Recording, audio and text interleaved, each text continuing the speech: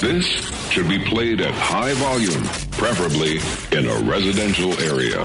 Live and local from the 1037 The Game studios in Upper Lafayette. This is Acadiana's #1 sports station, 1037 The Game. Streaming live at 1037thegame.com and on the free 1037 The Game mobile app.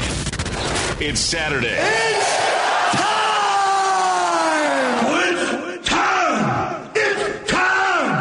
Time to take a walk on the wild side. Get your Saturday started with an inside look under the dome with the world-famous CD. Do you know who I am? I don't know how to put this, but I'm kind of a big deal. On 1037, The Game. Oh, hell yeah. Welcome, everyone, to the most listened to Saturday morning sports talk show in all of Acadiana. And, of course, we're talking about 1037 The Game. And, as always, I am coming to you live inside the palatial, the wonderful, the delightful Game Studios. Baby, we're looking good. Woo! Absolutely right. We are looking good. We're feeling good on this Saturday morning because guess what? We got a lot of things to talk about, especially when it comes to the NFL draft. A lot of great things happened yesterday, and I'm going to get to all that throughout this program, throughout the next 2 hours or so. We've got a couple guests confirmed in pin, in stone. These bad boys are etched in stone. And, of course, we're talking about our guy Ross Jackson will be joining the program at 11:30. Aaron McMahon going to be talking a little bit of Cesar Ruiz. Aaron McMahon, part of M Live, the Ann Arbor News. He covers Michigan football really, really well. He's a former Central Michigan grad, so we're going to be talking to him about what's going on with Cesar Ruiz, the Saints' first-round draft pick. They kind of threw some of us off guard, but really cool stuff nonetheless. Right now, I've got planned for 10:15 a special guest, Larry Hansgen. I'm going to have to try and hit him up, but I'm still trying to find out a hard time he can come on the program. I originally had him inked in for 10:15, then had to put some white out on it. Looks like potentially 11:15 he'll be joining the program to talk about the Saints' third-round draft pick, the other one that everybody's kind of been talking about, Adam Troutman out of Dayton, the first Dayton Flyer to be picked in over 40 years in the NFL draft. It's amazing. Dayton had been having one hell of a year. Probably would have had a really good run in the NCAA tournament, but that's a different conversation for a different day. I'm just excited about what's going on with the NFL draft. There's some thoughts I have about a lot of different guys, and I think everybody wants to kind of know what's causing all this. So let's get to it right now, waste little time, and get right to it. The Saints only had 3 picks in this. Had a handful of picks in this draft. It was more towards day 3, the days whenever you typically are going to be taking a flyer on a guy that might not necessarily pan out. I think you definitely look up and down that list of the history of the NFL draft and see a lot of guys that did not pan out in those second and third rounds. Or should I say the 5th, 6th, and 7th. Once you get towards that edge, like, you have to be really, really good and be a true value guy to be snatched up like that. So I think the Saints made the right decision when it comes down to it. They need to make sure that they have enough guys ready to go. They've got it. They pretty much got a 53-man roster largely in place. I think they've got a couple guys they might wind up getting rid of after the draft, unless they wind up somehow, some way trading some of those guys. It'd be wild to see them do that, especially heading into day number 3 of the NFL draft, but it's definitely going to be something worth talking about. But let's look at the Saints picks that they had over the last 2 days. And likely could be their only picks, because as you heard in the 2-minute drill, you've got our guy, Mickey Loomis, saying he's wanting quantity over quality, or quality over quantity, flipping the script, strike that, reverse it. And it's the right way to go about it when it comes down to it, is you need to get some really quality guys to be there rather than draft like 10, 15 guys and probably 7 or 8 of them might not even make the 53-man roster because they're not that good. So I think at the end of the day, getting this is absolutely huge, and they traded up twice in the 3rd round. I'll get to those 3rd-round picks in a minute. But the one I want to spend a good chunk of time on was Cesar Ruiz. I was not a fan of this right out the jump because it just felt like it was going to be a big reach. The guy, a center, whatever, you could have gotten a really good defensive back, a safety, even a linebacker. Kenneth Murray was taken off the board, but there were still some solid guys you could have gotten with 24 overall, thanks a lot of Los Angeles Chargers. But they wound up going with a safety pick, a safety school, if you will, when you think about it, and going with the top center in this draft. And I was immediately texting my people, and it was like, who the hell is this? What is going on? I don't like this. What is going on? Not happy. But I started to think about it. Started to let it sink in about this. And then you remember, the Saints weren't that great when it comes to like offensive line. Like they looked good throughout the year, but trust me, they were like outclassed in a lot of ball games. The Rams one comes to mind, and the last game of the year when they took on the Minnesota Vikings, that one definitely springs to mind. So at the end of the day, this was the right decision to make for the New Orleans Saints. It may not have been the sexy pick I think a lot of people wanted. I think that was a big reason why a lot of us, including myself, admittedly, I think we weren't a fan of the pick. It was definitely not the way we expected things to go with the 24th overall pick. I had him going Grant Delpit. Grant Delpit wanted him going a little bit later. I'll talk about that in a little while. Again, we're going to try and find out if we can get our guy on the program at 10:15. If not, we'll put him in for 11:15. And that'll be the game hotline. It will be open, 337-706-0111, 337-706-0111. If you want to talk about the NFL draft, what the Saints did, more importantly, were you a fan of the Saints trading twice in the third round? Because I think all of us were thinking that they were going to wind up trading up into the second round and kind of just staying pat in the third round. But they wound up trading up twice and giving up all their other picks for that second one again for the Minnesota Vikings trade to get that guy Adam Trautman late in that third round. When it comes to the pick that they made in the first one, when they got Zach Bond, a hell of a pick out of Wisconsin, they gave up a little bit for it. They had to give up the third round pick for this year, and then also gave up one of their third round picks for next year. Don't forget, the Saints are supposed to get a compensatory pick for Teddy Two Gloves, so that winds up explaining why they gave up that third-round pick. Because they already had one kind of in the chamber, and I like the idea of that. It's a great strategy, and I think that's a way this Saints team is going to go. And getting a guy like Zach Bond, linebacker out of Wisconsin, one of the top linebackers in this draft class, it was absolutely huge and absolutely crucial. It may not be the sexiest name on the list, but trust me, it is well worth it. And I can't wait to see what's going to happen with the Saints pick at that first third-round pick. The second third-round pick was much more interesting because, again, Adam Trautman, tight end out of Dayton. First time in 40-something years a Dayton player was even drafted. Makes you wonder why they wound up going that route. I think that was a smart idea because I think, just going to say it, you could have possibly one of the most devastating tight end positions in the league. You have Jared Cook, and now you have a guy that maybe people were saying could be the next George Kittle. I was seeing some highlight videos late last night, while doing some research on him. People are saying this guy could very well be the next coming of George Kittle. I know George Kittle's still in the league, but there's a lot of similarities, and I think that's the way things are going to go, and that'd be absolutely huge to have a guy like that to be a complement to what we see with Jared Cook. Jared Cook, I think for a good chunk of last season, it took him a while to get used to it and get into the rhythm with this team, but he was able to step his game up and look really good throughout the regular season. And it was step by step, but he got there and he finally was able to kind of get over that hump. And I can't wait. I just can't wait to see what's going to happen with these guys, because it's a 3-guy draft class. A couple years ago, you drafted 7 guys, and 3 of them only made the roster. 3 of them only stuck around. One of those being Alvin Kamara. It's just you have a couple years ago, you gave up a lot of stuff. You sacrificed a lot to be able to set up a big year for the franchise. And this is a big year for the franchise because it is possibly the last year of Drew Brees. I think that's the biggest thing.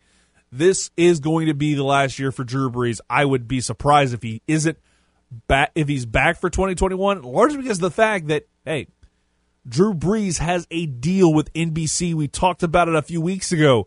He's got that deal in place, and now it's just a matter of time. We're going to see Drew Brees right off into the sunset, and he's going to wind up going over to the booth and have a lot of fun from that aspect. So that's the biggest thing I think everybody's going to be talking about right here, right now, is the future. You built an offensive line for the future. Think about this. Andrus Peat, Cesar Ruiz, Eric McCoy. I think that's three guys off the top of my head that could very well be like the future of the offensive line. There's some other guys in there. I think you can set yourself up for a lot of success down the road by having this offensive line. And I'm telling you, this is going to be a huge year for the Saints. Also because of the fact I think their offensive line is going to improve markedly. And I think the fact you'll have some guys probably wind up getting released, traded, what have you, in the not-too-distant future, because I think there's something to be said about the fact that you got guys like Nick Eason, you got Cameron Tom, you've got Andrus Peat, of course, that 5-year deal. You've got 3 centers you could choose from: Eric McCoy, Cesar Ruiz, Will Clapp, you got Larry Warford. The list goes on and on and on. Like, I can say right here, right now, I'm comfortable seeing a lot of guys ready to go. And, again, let me just kind of give you a heads up. Now we have it in stone once again with Larry Hansgen at 11:15. We're moving him over to 11:15 to talk a little bit of Dayton Flyers football, maybe some basketball as well, because that was a great season for the University of Dayton. But this guy, the next George Kittle, according to some, we're going to talk to a guy, the voice of the Dayton Flyers radio network, and that is Larry Hansgen at 11:15. Again, 10:30, we're going to have on Aaron McMahon. We'll talk a little bit about the Saints' first-round pick, Cesar Ruiz. I think there's a lot of positives with this. I wasn't a fan of it to begin with, but I think I'm more than okay with it. I'll say this, it wasn't as bad as what we saw the Patriots do. I legitimately think the dog had something to do with that. The dog made that pick of that like Division II cat. The name escapes me off the top of my head, but that guy, I was like, what is going on here? The Brady-less Belichick era is definitely going to be fun to watch. And the fact that now I just find the entire thing hysterical. And then you add the fact that Gronkowski's back. Like, the last week of like sports has just given us so much to talk about, and I love it because I'll say this: for a while, it just looked like it was just a barren wasteland where I was just largely kind of rehashing a lot of content. This week was busy. When I was putting together the rundown, I knew I was going to talk a lot of NFL draft, LSU players, UL players getting drafted. I'll get to those in a little bit. But there's so much more we can talk about. There's so much good, what we can talk about. There's so much just going around in the sports world. I can talk about it all day long. But the fact that we are here, and I'm not even going to talk about The Last Dance. It was great. I just don't necessarily have a whole lot to talk about it whenever it comes to everything else we can talk about. We're going to talk about the NFL draft a little bit more about the first 2 days of the NFL draft, winners, losers, who I thought wound up doing extremely well, who I thought just completely whiffed on a lot of stuff, and a whole lot more. But trust me, you need to tune in. We're going to give you I'm going to give you my thoughts on a lot of different things, including LSU and UL players drafted. A little day 3 preview to start off hour number 2. And also, a lot of interesting stuff kind of popped up over the last week in odds and ends. I'll do that to end hour number 1. But again, 10:30, Aaron McMahon talking Michigan football and Cesar Ruiz. And we're going to go ahead and take a quick timeout on the floor. When we come back, we'll keep the party rolling and talk a little bit about some of those winners and some of those losers in the 2020 NFL Draft. We're back after this on Acadiana Sports Station, 103.7 The Game.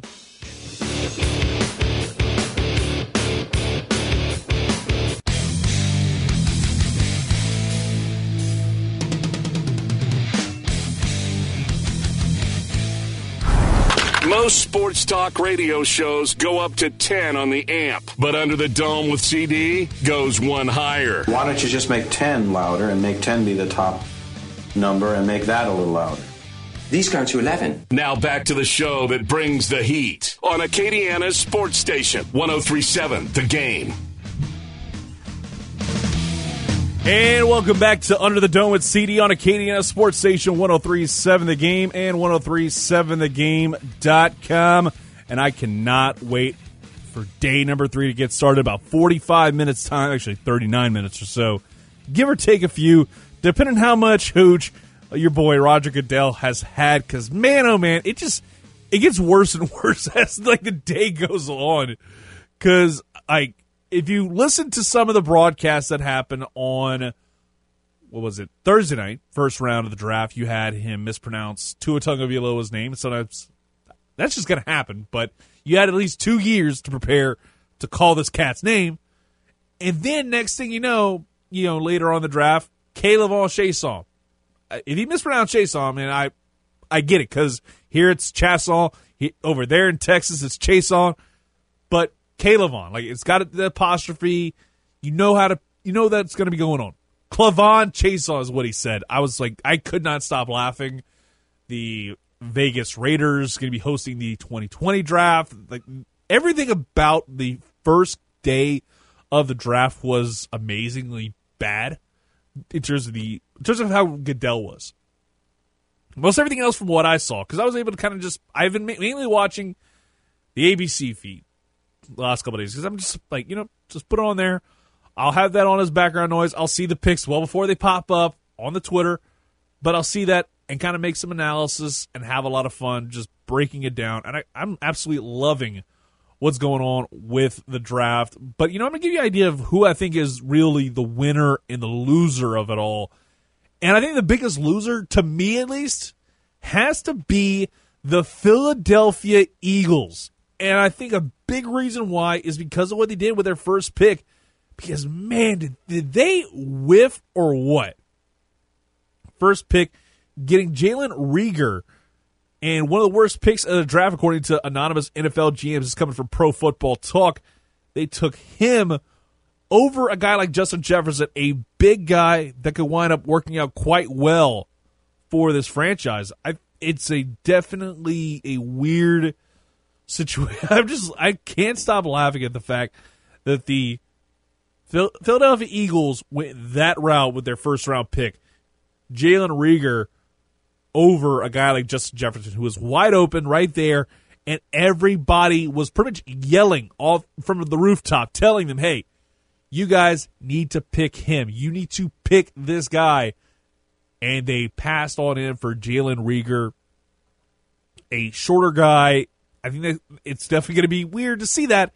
Hopefully he can kind of make up for his small stature and catch a football, because that definitely is something that I think a lot of people weren't a fan of. The Jalen Reagor pick, a wide receiver out of TCU. But I think the one that everybody's been talking about over the last 24 hours, Jalen Hurts out of Oklahoma with the second overall pick. Are you kidding me? And here's kind of the conspiracy theory a lot of people have when it comes to this pick. This is going to be the Taysom Hill situation. This is Taysom Hill for the Eagles when it comes to Jalen Hurts. And I'm not going to lie, Jalen Hurts is one hell of a player, but you wound up reaching for this guy when you already have a solid quarterback in Carson Wentz. Yes, he's had some injuries in the past, but at the end of the day, you kind of reached a bit if you want to go more towards that perspective. The only one they really nailed was the third-round pick, Davion Taylor, linebacker out of Colorado. That's a huge need. But still, I feel like the bad outweighs the good significantly. Strike that, reverse it. Bad outweighs the good. I think that's going to be the biggest thing we talk about when it comes to the NFL draft and what the Eagles did. I'm not a fan of what they did, bottom line. I think the Eagles kind of screwed the pooch a little bit because of the fact that they had an underwhelming first-round pick. Their second-round pick was just woof. Like, why did you do that? What are you? I'm out of pocket on that. what do you gain from having somebody like Jalen Hurts be a true, like, I'd say, Taysom Hill-esque player? Because I think that's where they kind of are leaning when it comes down to it. Meanwhile, the New England Patriots are probably the second biggest loser. And a lot of it has to do with the fact that their second-round pick was the most, like, weird one I've ever heard. Kyle Duggar out of Lenoir, I have no idea. Lenoir Rhine, I have no idea how to pronounce that school's name. It's a Division II school, basically. They got a Division II school jabroni at the second-round pick. Again, I have a theory that the doggo did that. The doggo chose that pick for him. And then they got an outside linebacker out of Michigan, Josh Uche. I like that. That's an interesting pick. And then in the third round, they get a real steal in my book. Anthony Jennings out of Alabama, outside linebacker. And then they close it out with a pair of tight ends to replace the Gronkowski situation. They replace Devin Asiasi, and again, I'll hopefully pronounce these guys' names right, Dalton Keene, both tight ends, Asiasi out of UCLA and Keene out of Virginia Tech.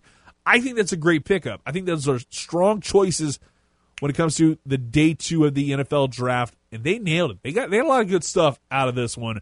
I think it worked out quite well. Outside of the Lenoir Rhine, I think the other things are going to be interesting. The 2 tight ends, I don't know a whole lot about, but I think they'll wind up being good the post-Gronk era.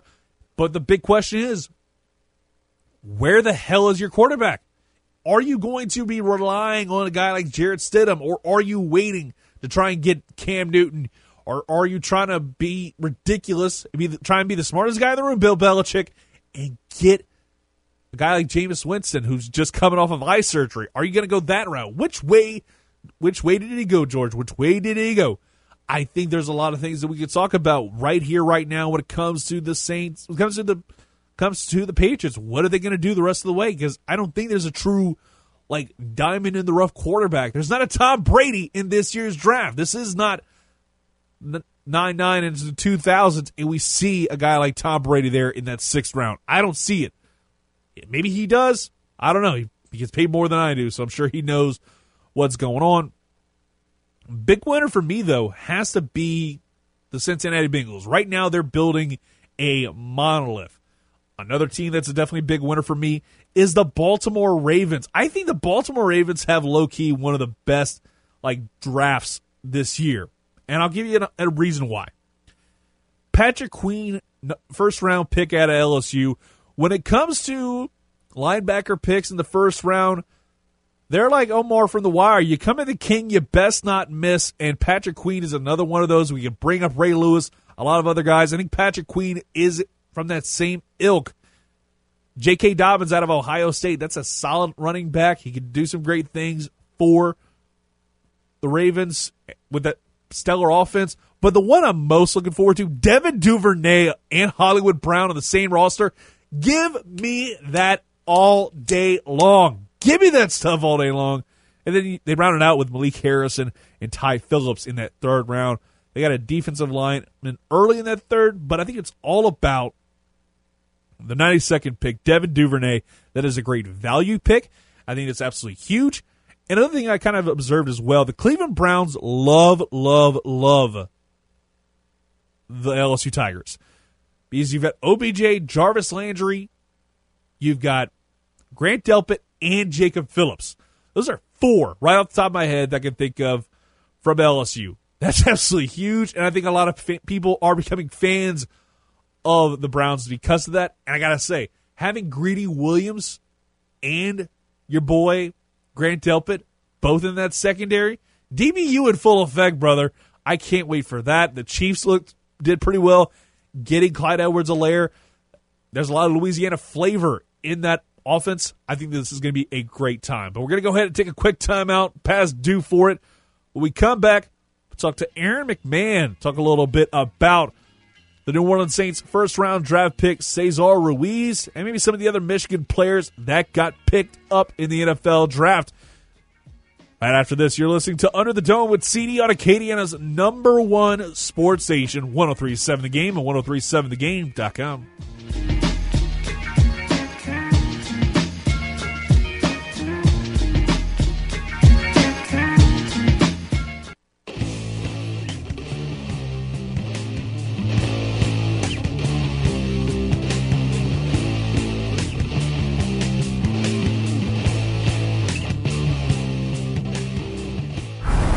Most sports talk radio shows go up to 10 on the amp, but Under the Dome with CD goes one higher. Why don't you just make 10 louder and make 10 be the top number and make that a little louder? These go to 11. Now back to the show that brings the heat on Acadiana's sports station, 103.7 The Game. And welcome back to Under the Dome right here on Acadiana Sports Station, 103.7 The Game, 103.7thegame.com, and also through your free mobile app if you're listening to the show on the stay.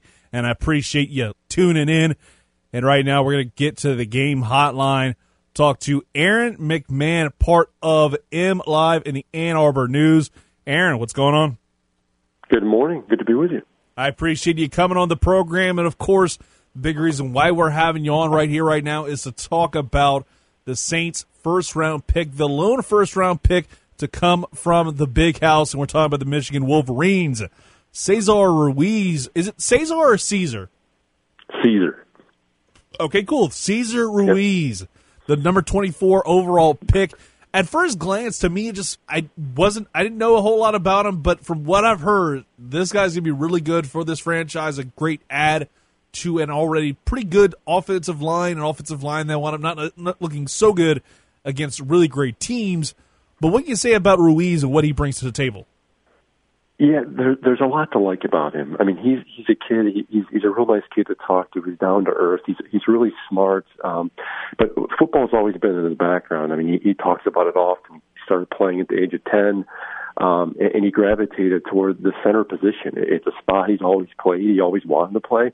I think mainly because he always jokes, but kids, growing up didn't want to play it. So he was the one that volunteered to play, and he's always been a center. I mean, he went to high school. He played down at IMG Academy in Florida, basically a football factory. So he was kind of born and bred to be a football player, and he's been successful ever since. I mean, he's a steady, reliable guy along the offensive line. He started 31 games over 3 seasons at Michigan. He started as a true freshman at right guard. So he's always played football. He's been good at it, and I think to be honest with you, I thought it was a good pickup by the Saints. Yeah, I'm starting to kind of turn around on that as well, just the way he presented himself, especially during the introductory press conference, a smart man, and it wound up sounding really good when it comes down to it, how much he's excited about covering a guy like Drew Brees, being the guy that's going to kind of be the key blocker, and just seeing him, just hearing about him, what's going to make him, such an indelible player for this franchise? Because I think he's got that personality side to him. Yeah, he's really mature beyond his years, really. He's not even 21 years old yet. He turns 21 in June.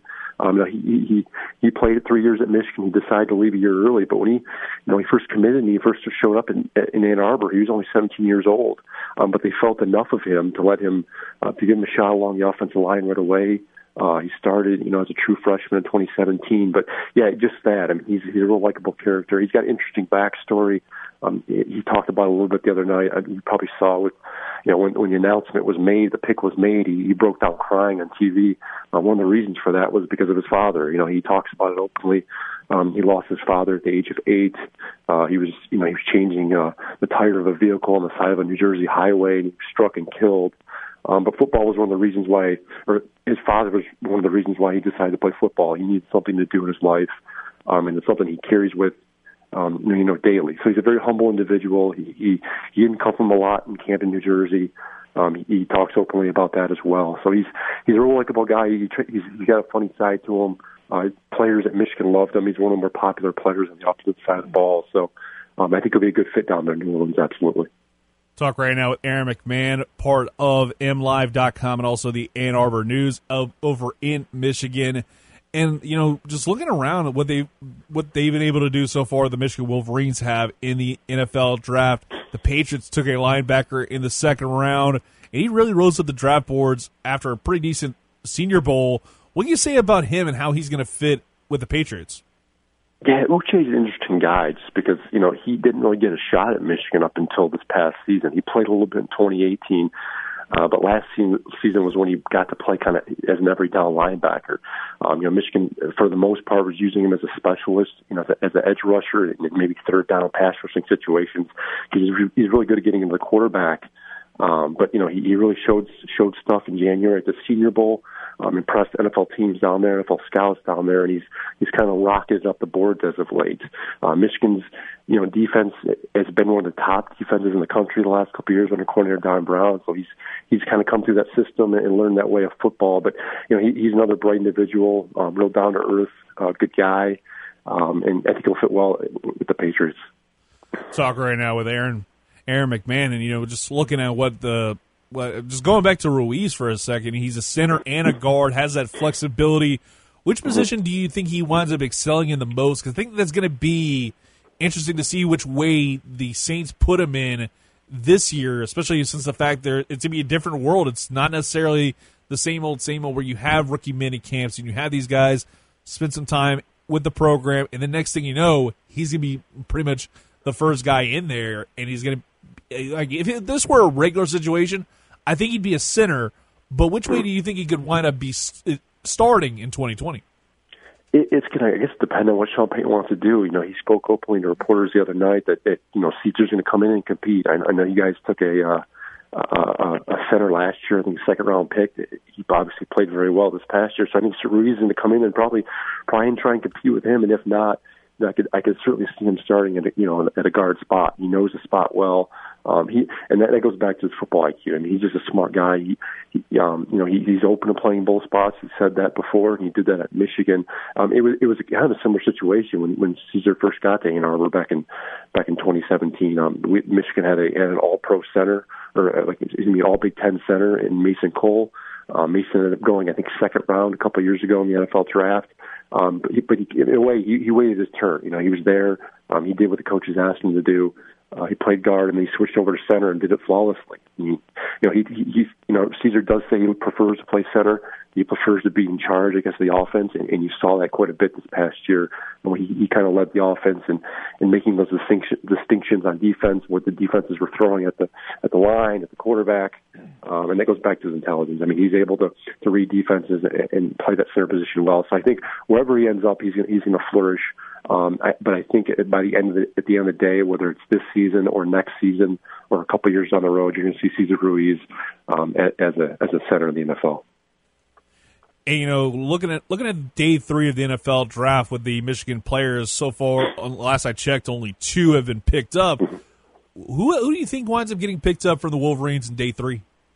I could see up to 7 guys going today. Michigan had 11 combine invites back in February, which was second most, in the country, behind Ohio State and LSU, or they were tied with Ohio State behind LSU. So they have a lot of draft eligible guys.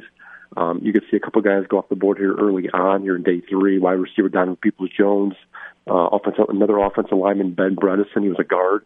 Michigan, they lost 4 of their starters on the offensive line this season in the NFL. I could see, potentially all 4 getting drafted at this point. We'll see.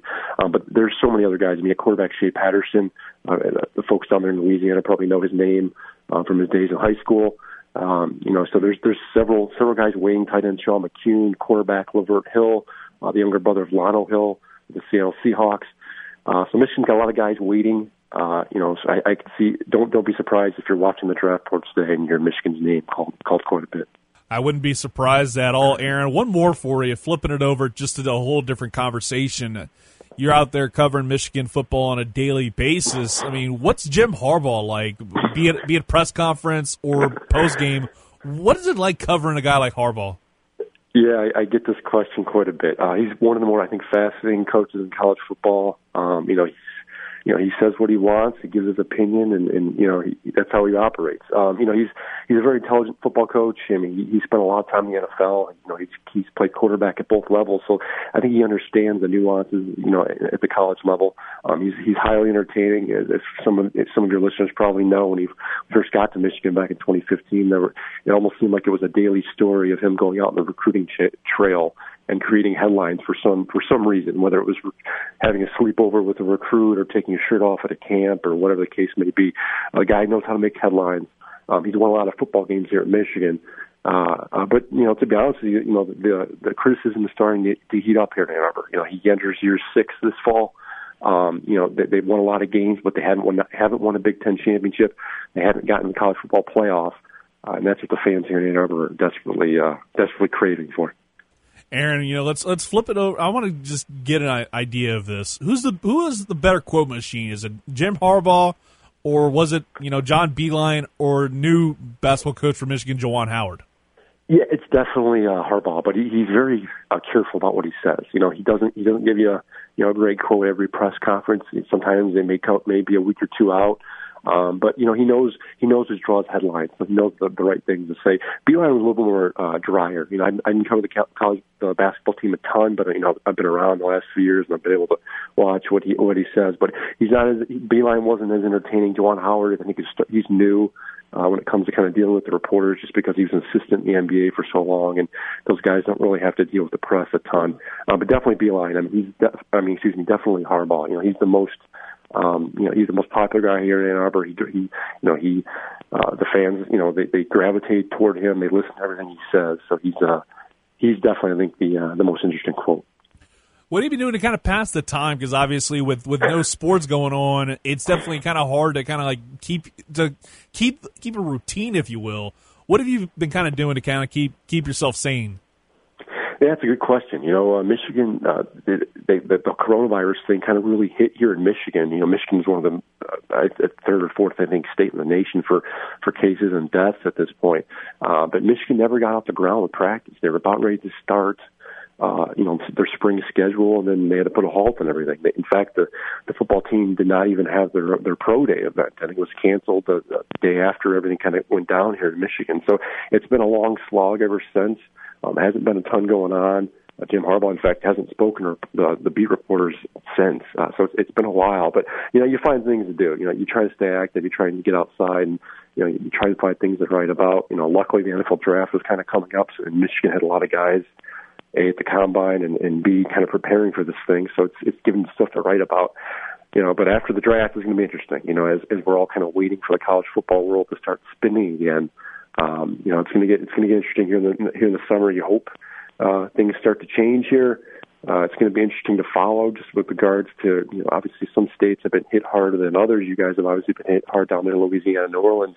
So it's I'm curious to see how the conferences respond and NCAA responds. With it so widespread and so kind of concentrated at the same time. Do you think we'll have college football this year? That's another good question. I want to say yes. I think these schools are going to do everything they can to try and play football this academic year, this 2021 academic year. Whether it happens this fall or not, it's hard to say. But I will say this: so many of these schools rely on football to feed their athletic department budget, and here, the University of Michigan, it's no different. Their athletic department brought in almost $200 million in revenue last year. I'd say about half of that was generated by the football team. So if football is not played, this year at Michigan, whether it's the fall or it's the spring, it's going to have a huge impact on the athletic department and folks employed by it and everything else. And you're starting to see it across the country. You're starting to see coaches take pay cuts.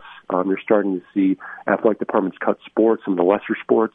So it's going to be the next few months, I think, will be key in determining whether football, I think, is played this fall. Now, I've seen that, different situations, thrown out, possibly playing in the spring. I guess that's a possibility too. But if football happens to get pushed to the spring, then what happens for next fall? Do you take a break and then come back and play another season in the fall, or is football pushed to the spring for permanently? So we'll see. We've all never been in this situation before. It's unique for everyone, and I don't think anyone really knows at this point either. Aaron, thank you so much for coming on. We'll talk to you down the road, and stay safe out there in Michigan. Thank you. Have a good one, guys. All right, that was Aaron McMahon. You can follow him on Twitter, Aaron McMahon, McMann. Not like Vince McMahon, it's spelled slightly differently, but absolutely great conversation talking about Cesar Ruiz. I'm going to have to get used to saying it because I was so used to saying Cesar Ruiz. Now it's Cesar Ruiz. Caesar salad, as some people have said. I've got a lot of other different names for it, but I won't break them down at least today because I'm starting to like the guy. I'm starting to turn around on the cat. But we're going to go ahead and take a quick timeout. When we come back, we're going to set it off. And I'm going to talk about something a little bit different. I'm going to step away from the NFL draft talk for a brief moment because I've got some thoughts about something else that happened earlier this week. I'll give you my thoughts on it next. You're listening to Acadiana Sports Station, 1037 The Game and 1037thegame.com.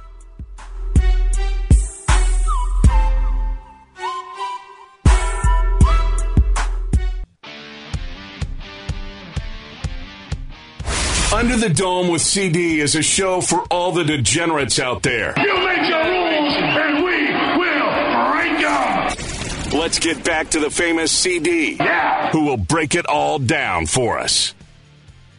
And welcome back Under the Dome with CD, wrapping up hour number 1 in a nice little bow. We got a couple minutes, so I'm going to get to a quick rant here about what happened earlier this week with the Boston Red Sox. If you didn't hear about it, and obviously sometimes these things slip through the cracks, but the Boston Red Sox were punished earlier this week for their sign stealing, their scandal that also affected the Astros and rocked the foundation of the Astros to their core. But, of course, the major market Boston Red Sox, these jabronis, only got a second-round draft pick and a team employee who manned the team's video replay view feed. They suspended him for a year. And then, of course, Alex Cora, he's banned for a year.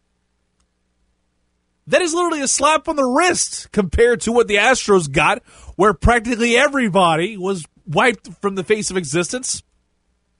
I'm surprised that players weren't suspended for the Astros. But no, whenever it's a major market team like the Boston Red Sox, who only did it in the regular season according to the report, I get that. They only did it during the regular season, according to the reports. Surprisingly, they didn't do it whenever they won the World Series the first year when Alex Cora was there, after the Astros did it the year before. Tell me there's got to be some connect to where Alex Cora is that kingpin, is the mob boss when it comes to this, because he was the one that set all this up. I think he's the one that could be tied to all this. You could have taken him down in a big way. But, of course, Cora decided to step away after all this happened. And it was a mutual separation. The Carlos Beltran situation as well. But how do you get to this point where the Astros continually get the shaft and the Red Sox get away largely scot-free? A second-round draft pick, a team employee suspended for a year, and Alex Cora banned from baseball for a year. Cat should be banned from baseball altogether, but I think the fact that the MLB just wants to move away from the sign-stealing scandal, that'll never really go away, shows that they definitely have a lot of favoritism when it comes to these major franchises, these major market franchises. Their old guard, the Boston Red Sox, the New York Yankees, the Los Angeles Dodgers. Heaven forbid you mess with the norm, mess with what they want to project, and have the Dodgers and the Yankees and the Red Sox continue to be contenders for years to come. But when it's the Houston Astros, you can't have a damn thing. That is upsetting, and I just can't believe that that's where we're at in 2020. And the MLB continues to wonder why they're losing fans. That being said, though, I got to say, I'm looking forward to this afternoon. I didn't mention it yet, but we've got a double feature coming up today on Acadiana Sports Station. Right after this show's done at noon, we're going to a Astros game from all the way back in 2001 when the Astros made the postseason. They got eliminated by the Atlanta Braves, but there's actually a positive thing. The Astros clinched the division game 162, October 7th, 2001, and then the wild card game versus the Yankees, the game that they clinched on October 4th, 2015. We'll air that on Sunday. But also don't forget, recrowning the champion starting at 3 o'clock this afternoon. So make sure you listen to 103.7 The Game all weekend long. And hour number 1 is history. It's in the books. And we'll be back hour number 2. Going to start it off talking about some of the LSU and Cajun players to get drafted in the first 2 days. Day 3 of the draft about to begin. Back after this on 103.7 The Game and 103.7thegame.com.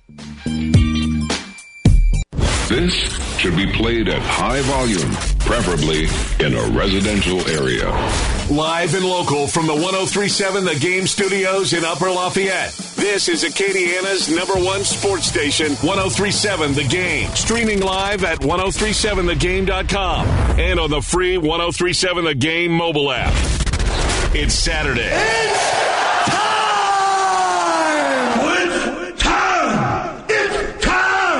And time to take a walk on the wild side. Get your Saturday started with an inside look under the dome with the world-famous CD. Do you know who I am?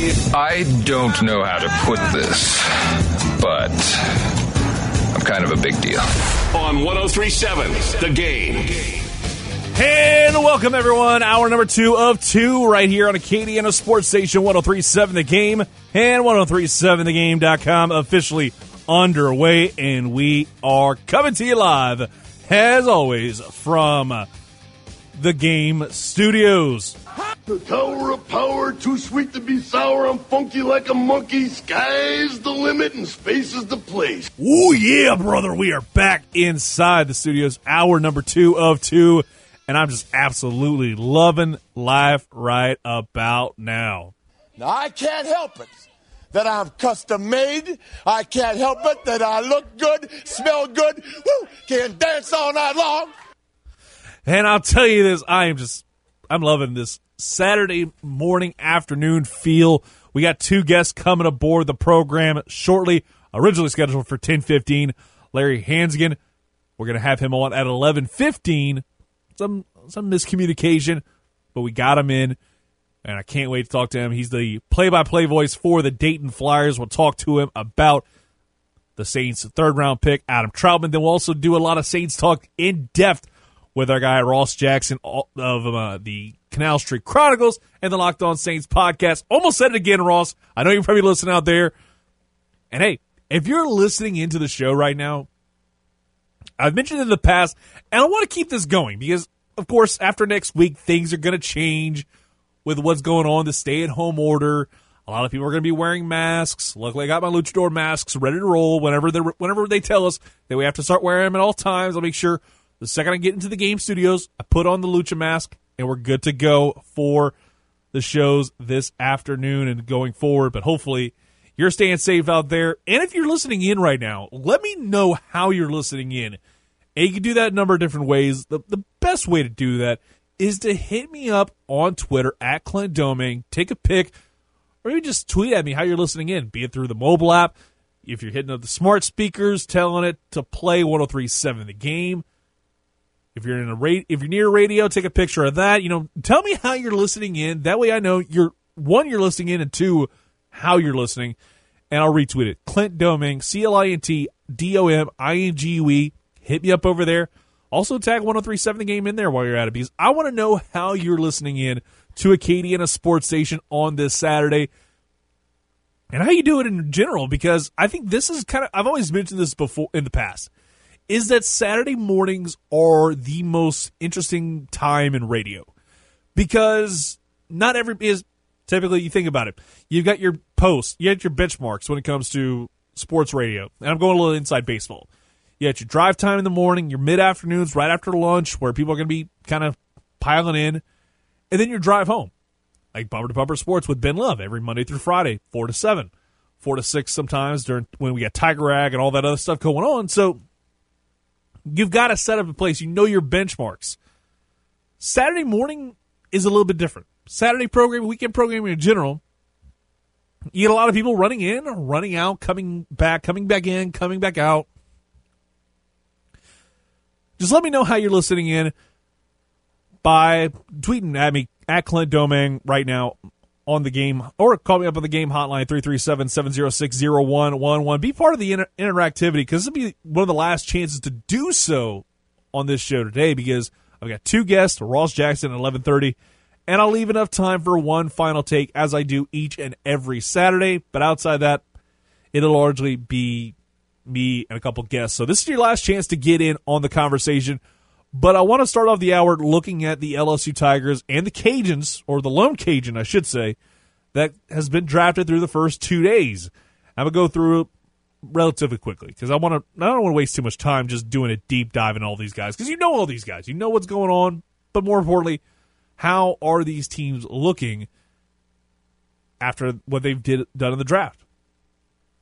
I talked about the Bengals being one of the big winners, and a big reason why I think is Joe Burrow. Joey Football continues to have his legacy rise to another level. And I think with Joe Burrow being with the Cincinnati Bengals with the number 1 overall pick is absolutely huge, and it makes you wonder what's going to happen next with the former Ohio State Buckeye turned LSU Tiger, Heisman Trophy winner. What's going to happen with him? And I'll say this. I mentioned it on Twitter. Within 3 years, he makes his team an AFC North contender. And in 5, I think they make a deep run of the playoffs. And I think the bigger reason why is because Joe Burrow has a lot of weapons around him, and he can build around that. This is a contract year for A.J. Green. They got a decent wide receiver in the second round to complement that. You've got a lot of good talent around him in the offensive line. You got a great defense or great offensive setup. I love it. But I'm just loving it, and I absolutely like that pick. It was the right pick to make for the future of this franchise. Clavon Chaisson, or Clavon Chaisson, as your boy Roger Goodell said, with the 20th overall pick to the Jacksonville Jaguars. Duval is stepping their game up defensively with this draft, and getting a guy like Chaisson is the step in that direction. I can't wait to see what he does with that franchise. They're still rebuilding. Don't be surprised that they continue to kind of be in that tank window. Let's just call it a tank window, and we see what happens with them down the road. Justin Jefferson, new man on the Minnesota Vikings, 22nd overall. Looked like a mini run on players from LSU. And this is absolutely huge. It's a great pickup post-Stephon Diggs era. This is something huge for Kirk Cousins. He can have a monster of a pick. Looking forward to seeing that. And right now the Bengals are selecting to open up round numero cuatro. That's number 4 for those who speak English. And Akeem Davis-Gaither, the first one out of Appalachian State linebacker. That's a pretty decent one as well. I think many Cajun fans are more than glad to see him and Darrington Evans gone from that program, because I swear those guys were just a pain in the backside. Showing some highlights of App State in those yellow unis. Just I've seen those as give me PTSD almost. Patrick Queen, 28th overall to the Baltimore Ravens. He could very well be a guy like a Ray Lewis, like Boulware, a lot of other great talents. This team never really misses when it comes to picking linebackers in the first round. I saw something from Warren Sharp of Sharp Football. He mentioned this. I'm going to try and get him on in the next couple weeks, because I'll tell you this, he is a football brainiac.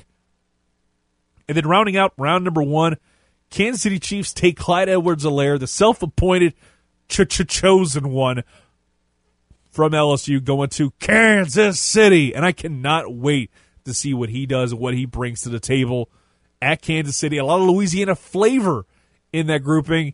Of course, Eli McGuire is still with that franchise. I know you mentioned something about big news on the horizon, but maybe he could still be part of that franchise. We shall see. And then round 2 started off with Grant Delpit going to the Cleveland Browns. Yet, I said it earlier, Grant Delpit, Greedy Williams, OBJ, Jarvis Landry, and Jacob Phillips. We'll get to him we'll add him in here. Why not? Jacob Phillips was the last pick from LSU in round 3, and I love having 5 LSU guys, just off the top of my head, that are with Cleveland. The LSU North is absolutely real there. I can't wait to see what they do going forward. They wound up getting a hell of a talent. Looking forward to seeing what they do with him. Christian Fulton going to the Tennessee Titans, 61 overall. I think that's an absolute steal. Christian Fulton, I think a lot of it had to do with kind of the drug test and all that stuff, kind of like diluting a little bit of his draft stock. And it made you kind of scratch your head wondering why that was what it was. But I absolutely love the pick when it comes down to it. Christian Fulton going to be absolutely huge pick for the Tennessee Titans. And then we go over to the Seattle Seahawks. Pete Carroll, looking at a guy that his head coach was former assistant coach for Carroll, and we're talking about Damian Lewis going to the Seattle Seahawks with a pretty nice pick number 69. Nice. Yes, number 69 overall, Damian Lewis, a really great pick to say the least. I absolutely love that pick. It's definitely a big win for that franchise. I think this is going to be a great pickup for them down the line. Hopefully, we see something huge happen down the line with him. And it's a great offensive lineman pick. I think it's going to help out your boy Russell Wilson, help him not have as much pressure on him, because you know he loves to be dual threat. I think having a guy like that could be absolutely tremendous for his future. And I'm just looking forward to it in general. Hopefully, you're just loving what's going on with what's going on with this franchise, and I think I'm loving it too, because everything is just setting up quite nicely for the Seattle Seahawks. Getting a guy like that at 69 overall is absolutely huge. And then I think this one was almost too fitting when it comes down to it, to see who got picked 83rd overall by the Denver Broncos, and that is Lloyd Cushenberry. This Cush. Yes, Lloyd Cushenberry picked number 83 overall. Cush going to the Mile High City, and emphasis on that these days over there in Denver. The final pick, again, Jacob Phillips to the Cleveland Browns, is a great, dare I say, absolute steal of a player. I think this is going to be a big win for the franchise, and they've got some great futures set up for a lot of these guys. And the fact that they've got a young secondary, and now they've got a younger guy at that second level, I cannot wait to see what's going to happen with them down the line. They're a team that's going to be, in the next couple of years, I think they could be an AFC North contender. That North division is absolutely brutal right now, because you got the Bengals, you got the Browns, you got the Steelers, and you've got the Baltimore Ravens towards the top of that list. I have to say, it's going to be a lot of fun to see what happens there. Sadiq Charles just got picked up. That's number 11 of the NFL draft. This number 11th LSU Tiger. He got selected 108th overall in round number 4 by the Washington Redskins. Second pick of the 4th round. So can't wait to see what Sadiq Charles does with that franchise. And interestingly enough, before we kind of hit a break, I'm going to pull this up from Coach O earlier this week, talking about the former LSU Tiger offensive lineman. Because Coach had a press conference, and my God, Zoom teleconferences are interesting to say the least. I'm gonna get to one thought about that before we go to break, and I'm gonna try and find this Charles clip. There we go. Obviously, he battled some off the field problems. That's documented. Hopefully, he has learned his lesson. Myself personally, I think he should have stayed, and he'd have probably been a first or second round pick next year. So. But, he made the decision. There's a lot of people that are calling me about him. Sadiq is a good young man. And obviously, like us all, he had some character flaws that he had to straighten up in his life. And hopefully he did it. And hopefully he can prove to the NFL that he can go out there and on a consistent basis do the right thing. And if he does that, I think he's going to have a great career. I'm looking forward to that. And, Daniel Jeremiah apparently is saying some stuff, and seems to know, according to James Moran, Smartest Moran on Twitter, he seems to know what Ed Orgeron meant by coach's decision, replying to Sadiq Charles. It's a great one. Great way to start off day number 3. Can LSU get to 15? Well, they've only got 4 more left to get to that magic number, and you can just keep ringing that bell. We'll be back after this on Acadiana Sports Station 103.7 The Game and 103.7thegame.com. Oh, wait, one more thing before we hit a break, and that is Raging Cajuns Robert Hunt selected in the second round of the NFL Draft, 39th overall. Absolutely great pick. The offensive line of Tua Tagovailoa is going to be bolstered by the big man. But again, we'll take a quick timeout. Coming back, we got Larry Hansgen coming back. We'll talk to him about the Dayton Flyers tight end, Adam Troutman, what he brings to the table, and a whole lot more. You're listening to Acadiana Sports Station 103.7 The Game and 103.7thegame.com. Back after this.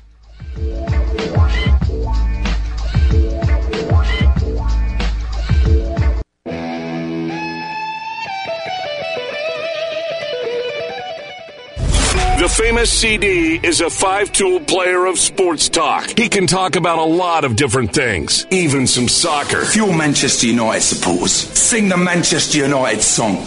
Okay, maybe not soccer. Back to Under the Dome on 103.7 The Game. And welcome back to Under the Dome with CD on Acadiana Sports Station, 103.7 The Game and 103.7thegame.com. Coming to you live, as always, from the Game Studios. And right now, we're going to go over to the Game Hotline with some quickness to get on the play-by-play voice for the Dayton Flyers Radio Network. To get a little conversation going about Adam Troutman, the tight end out of Dayton, who's joining the New Orleans Saints as a third-round draft pick. Larry, how's it going? Good to be with you guys on this Saturday morning. And let me tell you, people in Dayton, Ohio, are fast becoming New Orleans Saints fans. I can about imagine definitely becoming New Orleans Saints fans. I think the entire state of Ohio is starting to become fans of every program in Louisiana. You look at Cleveland with several LSU players on that roster. Cincinnati just got Joe Burrow, former LSU Tiger. I think Louisiana and Ohio are definitely becoming big fans of each other. No, that's right. We have found a common bond, and that bond is football. Just as everybody else, I'm absolutely looking forward to seeing what this man, Adam Troutman, brings to the table. 6'5", and according to some of the stuff I've been reading, people think he could very well be the next George Kittle, and you were able to kind of be firsthand and see and call a lot of the big plays. What can you say about Adam Troutman, what he brings to the table? Well, there's a lot of things. I mean, this was a guy who came here as a quarterback, and at the end of August camp, his freshman year, he went to the offensive coordinator and says, "Hey, I want to switch positions." And so he goes, "I think I could be a tight end." So they said, "Okay." And he ran a route, dove, caught a ball that was uncatchable. And they said, "Okay, let's put a different number on you." And that year he was a redshirt, and he was the scout team player of the year. And the coaches told me, they said, "Man, we got a guy next year that's going to be playing tight end, although we're going to put him all over the field because he catches everything." And I showed up in one of the practices in August then as he's getting ready for what would be his sophomore year, his playing freshman year, and looked good in drills. But what impressed me is at the end of every drill, he won every sprint. And not because he was the fastest, and his speed is good. Okay, don't get me wrong, he's not slow. But he just ran hard. He ran harder than anyone. And it wasn't that, fake Charlie hustle, that you see some guys do that try to make everything look difficult so that they look good. It's just how he's built. It's just how he's wired to just go one speed, and that's all out. And, and then he just did that throughout his career. One of the things that I'll remember a lot about him is the one-handed catches he made. And these were, he had a lot of the typical one-handed catches you'll see where, he's got that big frame and he just reaches out and gets a paw on it and then brings it into his body. And he's had several of those. He's the all-time career leader in receptions and touchdowns and all that stuff. But his junior year, we're playing a game out in San Diego, and he made a true one-handed catch in that he runs a little drag route across the back of the end zone and a little opening behind the DB, in front of the DB. Quarterback throws it out on a line, and he stretches out, and he just catches it like a baseball. Boom, one hand. And, the San Diego defense kind of stopped, and they were stunned. They said, wait a second, how did that happen? I could go on and on about, character off the chart, work ethic off the chart. He's a guy that last year, in the first time in the history of the program, was a unanimous team captain. Every single player, some 110 players, all voted for him to be a captain. I can about imagine that's absolutely huge for the Saints to have that kind of team leader at it along with a lot of the other guys they have. I think this is going to be great to kind of continue to add to the culture that I think Sean Payton has definitely kind of established over the last few years after some bad eggs here and there, Brandon Browner, Junior Gillette, the list can go on and on. But when it comes to just the overall kind of ability, where do you see him being more? Do you see him more as a run blocker, or could you see him be another great target for one of the greatest quarterbacks in the history of the game in Drew Brees? Well, if they don't look to throw him the ball, they're crazy. And he can catch the ball. He can catch the football. He'll have to get better at running routes, be more precise, because to be quite honest with you, he didn't have to run precise routes. He was going to be better than any DB. A lot of times quarterbacks could just throw it his direction and, he'd go get it. So he'll have to get better at running routes, but he's got the ability to get better. He's got both the work ethic and the mindset, the ability to learn and learn quickly. So that's going to be, and there were some questions heading into the Senior Bowl about, could he block? Because to be honest with you, he was blocking inferior athletes almost all the time during his college playing career. But he went down to the Senior Bowl, and I'm not going to name names, but there were 2 SEC players that he just put on their back. So he's, there again, technique, probably he's got some learning to do there from blocking technique, running routes more precisely. But he's got that ability to learn and get better. I'm talking right now with Larry Hansgen right now on the game hotline. And flipping it over to basketball for a moment, I think obviously everybody is talking about Dayton because of what they were able to do this past season in basketball, and obviously the NCAA tournament canceled. Like, how disappointing is that to not see that fantastic team not get a proper ending? You had to bring it up, didn't you? You had to bring it up. Huh? Well, I mean, it's definitely something we need to talk about, right? Well, I mean, it's very, very hard to. It's a bitter pill to swallow because the what ifs will hang around maybe forever. I mean, as long as I'm around, maybe on my deathbed, I'll be thinking, well, what could that team have done back there in 2020? The one, and it is such a small consolation, is that the final home game of the final regular season game, it was at home. They opted to go ahead and, at the end of the game, cut down the nets as Atlantic 10 champions, 18-0 in the league. They cut down the nets. The seniors spoke to the crowd. Coach Grant spoke to the crowd, and it had a, for lack of a better term, a one shining moment feel to it.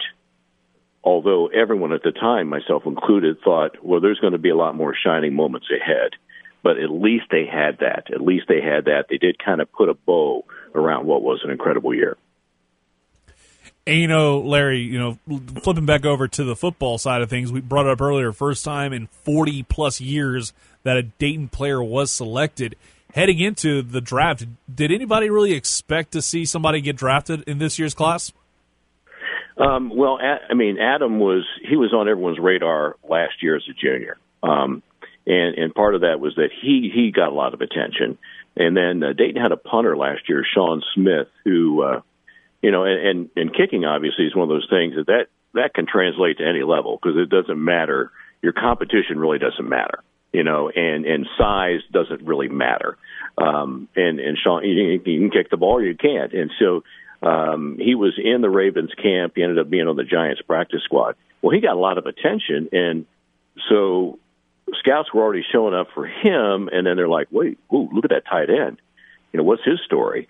And then by the time the season began in the fall, all 32 teams had been on campus for a practice and a chance to talk to Adam and talk to the coaches. Larry, thank you so much for coming on. We'll talk to you down the road. Stay safe out there in Ohio. All right, you guys are going to enjoy the heck out of him, okay? Who dat? Who dat indeed. Thank you very much. Man, Larry Hansgen, absolutely fantastic conversation. Wish it could have gone a little bit longer, but I've got some other great stuff to get to. Hour number 2 stacked with guests, and we're going to go ahead and take a quick timeout, and we'll get to one of my boys, the man himself, Ross Jackson, Locked On Saints podcast and Canal Street Chronicles. I think that's the way I'm going to call it going forward just to make it easier on myself. We're going to go ahead to take that time out right now. Be back with more. You're listening to Under the Dome with CD on Acadiana Sports Station, 103.7 The Game and 103.7thegame.com.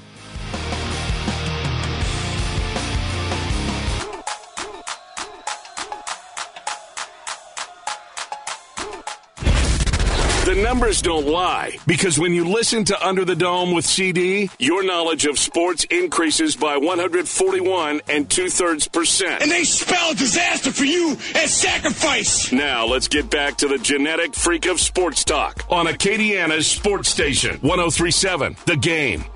The numbers don't lie, and they all point towards the 504, and we're talking about those New Orleans Saints. Like we've been doing all show long, getting to know some of the players that have been joining the team as part of the NFL draft from people who have covered them and followed them. I can't wait to talk to our guy, Ross Jackson, just to kind of break it down in a little bit more of a Saints sense of things rather than, oh, hey, what kind of player are they? We're going to talk about it right now. He's on the Game Hotline. Ross Jackson, Locked On Saints podcast and Canal Street Chronicles. What's going on, man? Hey, brother, doing great, man. Thank you so much for having me on. Very exciting that the draft is here and, into day 3 at this point. So very excited to be here, man. Thanks as always for having me on. I appreciate you coming on, and thankfully, also the Saints traded all their picks, so now we don't have to be like biting our finger because we'd be pretty much doing this interview, and in 5 minutes we'd probably get the Saints pick, and we'd have to do an instant reaction live on air. It'd be great, but man, I just wish I'm kind of glad it's not the case. This year, they're like, you know what, we're just going to do 2 days on the year when there's no Jazz Fest for folks like Larry Holder to go to. I love that. I thought that was the best part of it all. So he's tweeting it. I was like, so tomorrow we're going to go to Jazz Fest. Damn it. Oh, wait. So good. Oh, man. Yeah, no, I mean, I do kind of appreciate a little bit of a relaxation here at this point because I think a lot of people have been working very, very hard over these last 2 days, and certainly for good reason because the Saints really, making their moves and getting their guys here. All right, you know, I texted you this right after it happened. The Cesar Ruiz thing, I was not a fan of it at first, but I think you talked me off the ledge a bit. And for those who maybe are still on that ledge and not sure which way to lean on this, why don't you give them a reason why they should be a fan of him? Cesar Ruiz out of Michigan. Yeah. So Cesar Ruiz, my thing that I usually try to lead this off with is that when you think about the things that held up the Saints in the playoffs last year, you can certainly look at wide receiver, linebacker. Not as big of an issue for them in the playoffs, even though that they were working with a little bit more of a hampered linebacker unit. But you could see it more so. You saw the linebacker issue really translate more in the San Francisco game at home. That was really where you saw that.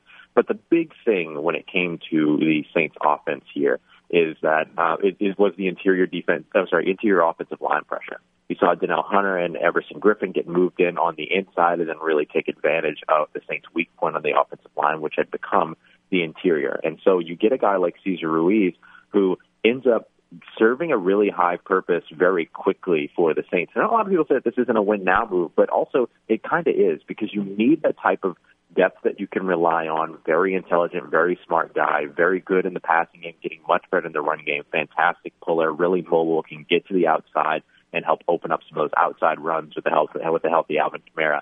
But even if he doesn't see the field early on in the season, which I don't really know if that's really going to be the case, I think he could see the field this year. And even if that is the case, though, even if he's not seen in the first week, you could see him later on in the season because of injuries on the interior with Larry Warford or with Andrus Peat. Depending upon what goes on in terms of the health of those guys, now you have far less of a drop-off to where you're having to move offensive linemen around, shuffle them around a bit. Even if Teron Armstead gets hurt, this helps because now you have more interior depth there, and you can move Andrus Peat out to left tackle. So this is a really solid move for the Saints, and they got a super, super smart guy that can take over at center for the future and be a little bit more of that Max Unger level of intelligence because that's where this guy is in terms of his film study, his diagnosis, and his checks and his calls. He's really, really good. He's a fantastic leader for an offensive line, and that's going to be really important post-Drew Brees, but he can still be really important while Drew Brees is still in the building for depth late in the season and in the playoffs. I'd have to wholeheartedly agree with you, Ross. I think he's going to be one heck of a talent, and he's going to be also a great mind to be that center. But do you think he winds up being the center in 2020, or could that be in 2021 and McCoy still holds that role, largely because of the fact of how weird this year's this year's training camp is going to be? The Saints aren't even going to bother having voluntary workouts. to where they're saying to show up in the best shape of your life. We'll get to that in a little bit. But looking at his immediate future in 2020, will he be more of a guard, or could he take over that spot from Erik McCoy like right away? Yeah, I think training camp, if the actual training camp portion come July begins and actually operates the way that we hope that it will, which would be very good news for a lot of us, then that would mean that Larry Warford should get his opportunity to compete for the right guard spot. But you asked a really interesting point. Is Cesar Ruiz his competition at right guard, or does Erik McCoy become his competition at right guard? And I would venture to say that Erik McCoy more so becomes his competition there. The Saints have been very open over the last couple of months, actually, pretty much since the Combine, about how disappointed they were and how concerned they were with the drop-off in production from Larry Warford last year at the right guard position, and have openly mentioned that moving Erik McCoy to right guard is absolutely a possibility. So it seems to me that they're not married to him at the center position, especially when you have a young guy that's going to come in and be all those things that we just talked about, particularly a smart player at the center position that could be a leader there in Cesar Ruiz. You can move Cesar Ruiz into center and then have Erik McCoy take over that right guard position if Larry Warford can't win it in camp. That's the scenario to where you can see it happening in 2020. But if Larry Warford can hold on to his spot, then the Saints have really quality depth, likely continue to roll with the same offensive line they had last year, and then Cesar Ruiz is ready in case anything happens to any of those interior guys. You know, I think the next question we'd ask Ross, talking right now, Ross Jackson, Locked On Saints podcast and Canal Street Chronicles, is what was your level of surprise to see the Saints go offensive line versus addressing a defensive need? We saw Patrick Queen get picked up a few picks later from the Baltimore Ravens, and we see a lot of these guys that were still there. A lot of these best available situation, they kind of threw a curveball to us in round one. Yeah, a little bit. I was actually very surprised. I liked the Cesar Ruiz pick, don't get me wrong, but it was not the pick that I was expecting. And in all honesty and in all transparency, it's not the pick that I was hoping for. I was hoping that Patrick Queen would be the guy who was there. The Chargers had just traded up one pick ahead at 23 with the Patriots to grab Kenneth Murray before the Saints could get on the board. Don't know if Kenneth Murray was actually a viable target for them. It didn't sound like they were actually interested in him. It sounded like they were more interested in Javon Kinlaw, who ended up going to San Francisco, and then A.J. Terrell, the corner, that ended up actually going to Atlanta, which I'm perfectly fine with.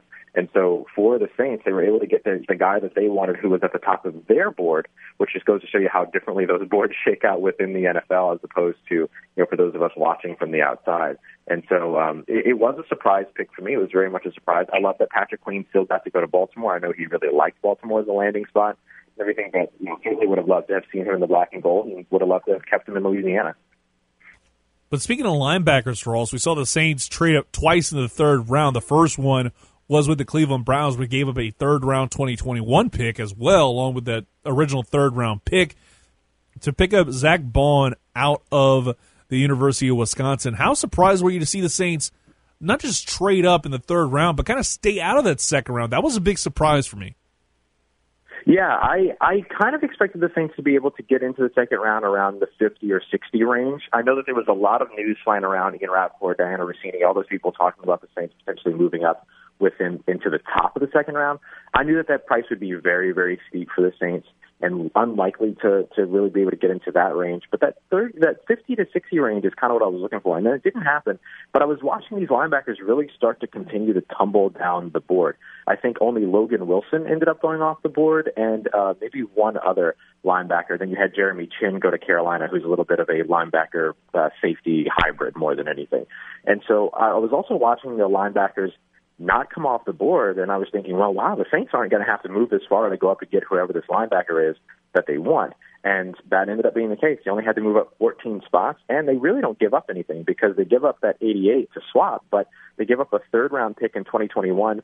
They're going to have an additional third-round selection very likely in 2021 because of the compensatory pick that they'll get back for Teddy Bridgewater signing with Carolina. So with that being the case, the Saints don't really give up too much to be able to move up and go and get their guy, and it happened to be that the guy was Zach Bond out of Wisconsin. How great was it the fact that you had your boy Sean Payton kind of calling his shot and trading with the Cleveland Browns on Twitter, saying in exchange for Kay Adams' hand, I should say. I found that absolutely hysterical. That was really good. I love that. He does have a fiance now. Yeah. But it is what it is. I guess you got to keep the markets open. Yeah, just trading reporter's arm alongside with a third round pick to get Zach Bond out of Wisconsin. But I have to think that is probably one of the most value picks. It addresses a need, and he's going to be one hell of a player. I think. Do you think he winds up starting year one? I think he can. I mean, there's a wide open position for him there, especially with what the sort of the way that Sean Payton talked about him yesterday, where they were talking about what his fit is, and they mentioned him as being a Mike or a Sam linebacker, and that's a really good fit for Zach Bond if he can improve in the coverage game, which we saw him start to do, particularly at the Senior Bowl, where the Saints did meet with him and did spend time with him. That's kind of the common thread with all three of these guys, not necessarily the Senior Bowl, but just in terms of the amount of information that they had on them. These are three guys that they have had a lot of information on, two of them because they participated in the Senior Bowl where the Saints were visiting. And so this was something that I had heard a little bit about in terms of their interest in Zach Bond, but I always looked at Zach Bond as being a bottom of the first round, top of the second round edge rusher, which to me wasn't a good fit for him in the NFL at 6'2", 239 pounds. So I was always a little bit down on him from the edge rusher perspective, but once you select him and then say, yeah, our intent is to play him at Mike or Sam and allow him to get involved in the coverage game and the run game, now you're talking. And I think that that's exactly where he ends up fitting. He essentially can come in his first year and take over the A.J. Klein role that A.J. Klein ended up having, to where he was very much in the run game, very much involved in coverage, and every now and then worked as a blitzer. If you put him in that kind of a role and you take advantage of all of his talents and his athleticism, then you absolutely get a steal there at 74. And then there's a potential for him to stay on the field if he can really improve in coverage and show that, stay on the field in those nickel packages and passing downs as well. Talk right now, Ross Jackson, Canal Street Chronicles, and the Locked On Saints podcast. I think we need to talk about the other third-round pick where they gave up everything else to go get a guy from Dayton, the first-ever Dayton player to be picked in over 40 years, just got off the phone with the play-by-play voice, absolutely loves it. The state of Ohio, I think I was saying this to him earlier, are Ohio and Louisiana now just best friends? Yeah, that's exactly right. They're that scene in Step Brothers. They're gonna do karate in the backyard. That's exactly right. They made room for activities. No, it's really fantastic. You're watching it go from Louisiana to Ohio when you see all the LSU players heading to Cincinnati and Cleveland. You're seeing a lot of that. Of course, that we were lucky enough to get to see Joe Burrow here from Ohio as well, and you've seen it over the past few years. I mean, Cleveland, yes, right? Cleveland is basically just LSU North, the way that New Orleans. Well, yeah, I guess the way that New Orleans has been sort of OSU South in a way. But now they also bring in a guy from Dayton as well, and I love it. I like this pick a lot for the Saints. Feels very. I don't want to get too ahead of myself, but it feels very familiar. I mean, wouldn't you say it's kind of almost like a Josh Hill-esque pick? I look at it a little bit more in the vein of, and I don't know if he's going to turn into this, so don't get me too wrong here, but I look at it as a pick in the mold of Jimmy Graham. This is a guy that they selected in the third round, just like Jimmy Graham, former basketball athlete, 6'5", 250 pounds. They're going to try to bulk him up to around the 260, 265 range, and then really get him to working in sort of a true Y, but then really utilizing him in the passing game where he is absolutely at his best. He only had 916 receiving yards, quote unquote, only had 916 receiving yards last year with Dayton, but also piled on 14 touchdowns. He's a big guy, big time presence, my ball kind of an attitude for sure, and he's got a really expanded route tree for a guy running from his position, which is really going to put him in that conversation of being too athletic for linebackers, being too big for defensive backs, which should feel very familiar to Saints fans. So this is a really, really good pick. Oh, and he gets really involved in the blocking game as well. He's not afraid to get involved there, which does separate him a little bit from Jimmy Graham for me. And so you can sort of see him, and let's say that Jared Cook finishes out his deal here and then he's done, or he ends up signing somewhere else. You can really see him stepping into that mold pretty quickly and being that guy at the future for tight end if they can continue to develop his skill set over his transition from a smaller school and into the NFL, which the Saints haven't had much trouble doing before in the past.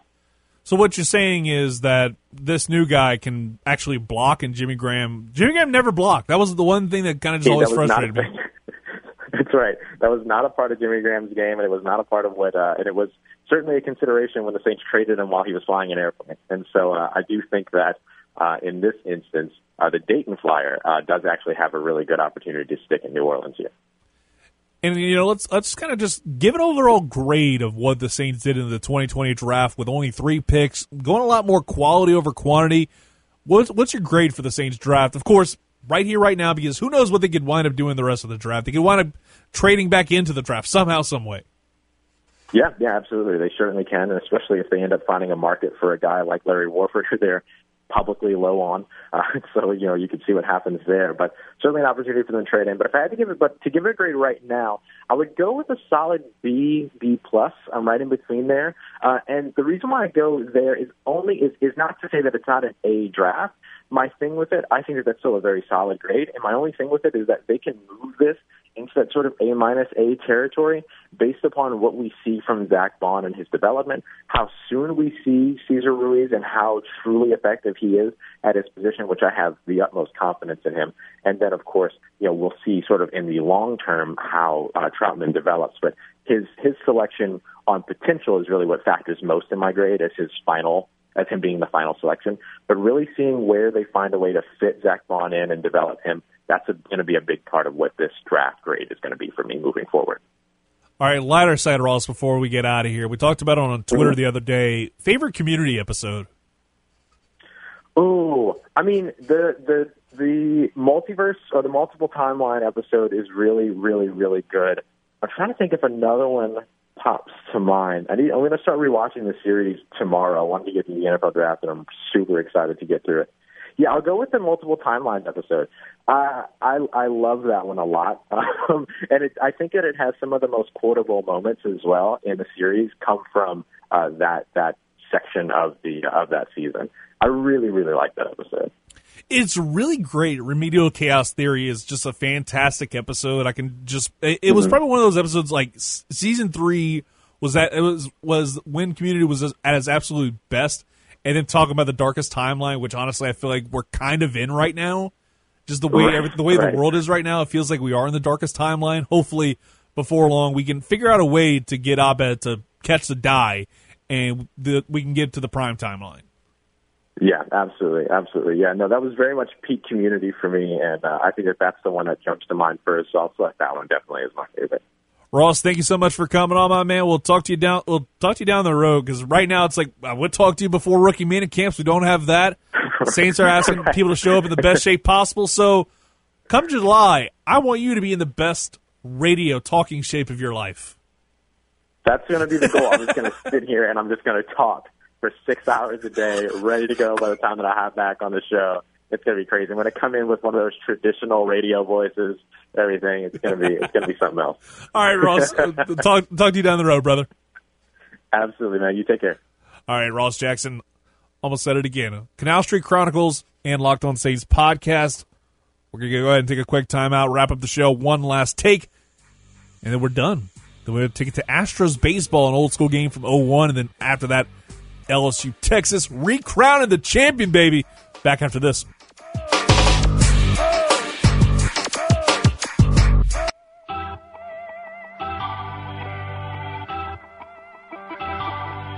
Just before we close up shop here on 103.7 The Game, the famous CD is looking to fire off one more take before dropping the mic.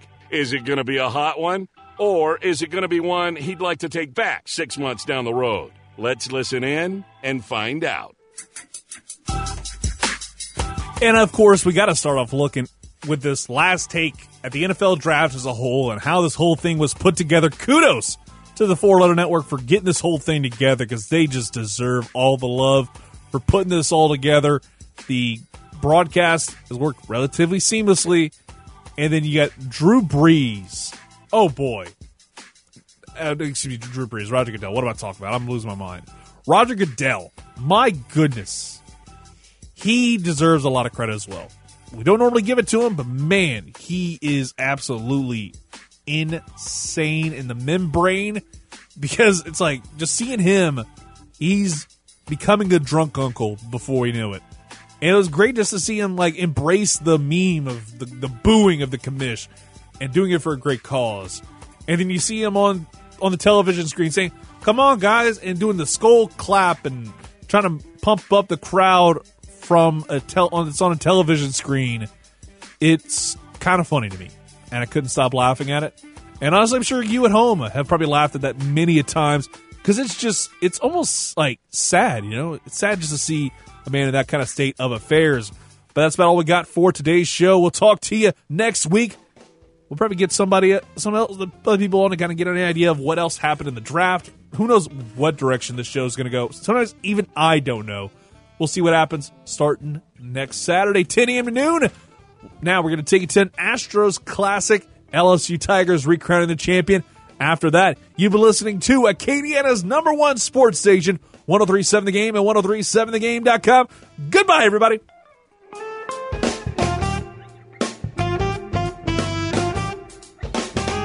Hey, Clevis, wake up. The show's over. Oh, yeah. Kick it.